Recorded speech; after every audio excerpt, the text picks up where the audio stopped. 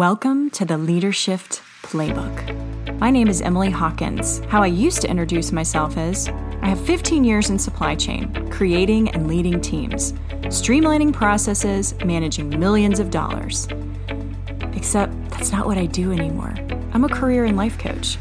And I want to take you on the journey of how to lead yourself, how to take your career to the next level, whatever that may be. I'm going to give you tangible advice on exactly how to do what you want to do. Lead and love your life. I want to tell you a story today about two different versions of Emily. And I'm talking about myself in the third person here. So I'm sharing this with you because there are probably two different versions of you, and neither of them are very great. So let's embrace the third version. And it all relates to job searching. So first version of Emily was 8th grade year. I had a teacher that said, okay, we're going to go to the high school. You get to pick your classes out, but classes fill up fast. So make sure that you plan for not getting in the classes that you want. And I went to a giant high school. And this was my first interaction in high school. I was terrified, y'all. I spent 2 days coming up with, oh my goodness, probably 20 or 25 class schedules. Because I was terrified that I was going to walk up to a table. This is old school, walking up to a table and signing up for a class versus I'm sure they do all this electronically now. But I was worried because there were classes ahead of us. I didn't know what would be open. And so I, like I said, spent 2 days and came up with 20 different class registrations. So come to the day that my class goes to the high school and we get to select our classes. I will never forget this. I walked into that room on a mission. I walked to the first class that I knew would be the hardest to get. My brother was a couple years ahead of me in school and he told me which classes would be hardest to get in. So I literally had them stacked ranked. I'm telling you, psychotic level of planning as an 8th grader. So I'm like 13. Yeah, I was 13 years old when all this happened. Within 15 minutes, I had registered for all of my classes and had gotten the first choice and literally had no idea what to do with myself. So I went and sat down waiting for everybody else to finish because we were supposed to be there for like an hour and a half. And I finished in 15 minutes.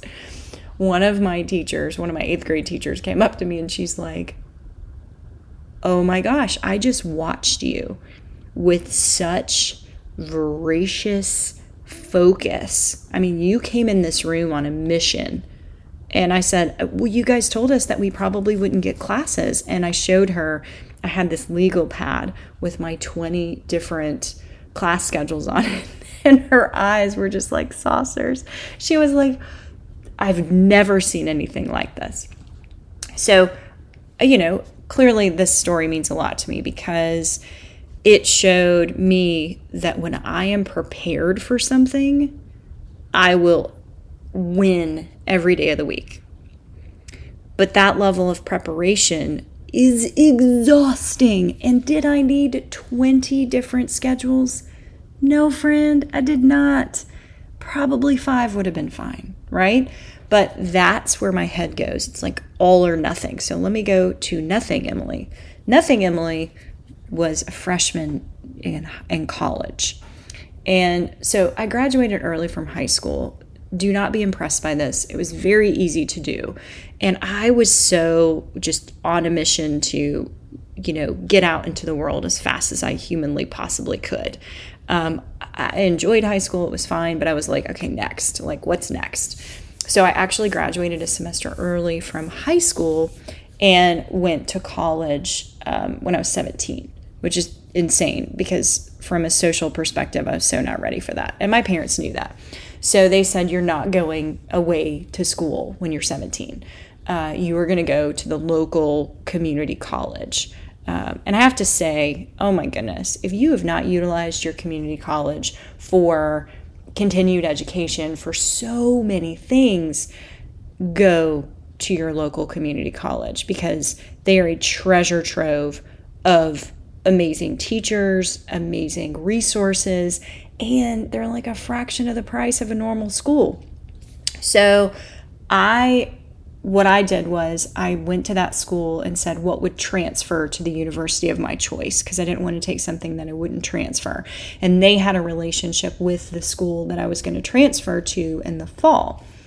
Long story short, the best thing that I could do from a science perspective, because I had to take, all the basic things, was to take chemistry. Oh, this makes me want to throw up, and I haven't even started the story. So I'm at a community college where a lot of kids are like flunkies. I'm not saying that community colleges are this way. I'm telling you this is how this specific chemistry class was. I was the star student. If I am your star chemistry student, run out of that room. Like, I am not a chemistry person, and I'm about to explain why. So I took this chemistry class at this community college, and it was softball. Like, it was just easy. And, I had gone to a great high school, so I knew how to do experiments and write the experiments up and very basic information. So I got an A, just knocked it out of the park in this class. So I take the second semester of this when I'm actually in regular college a semester later. So now I'm 18, I'm a freshman in college at a university, the number one party school in the nation. It does play into a factor into the story, unfortunately. But I go to this college cocky.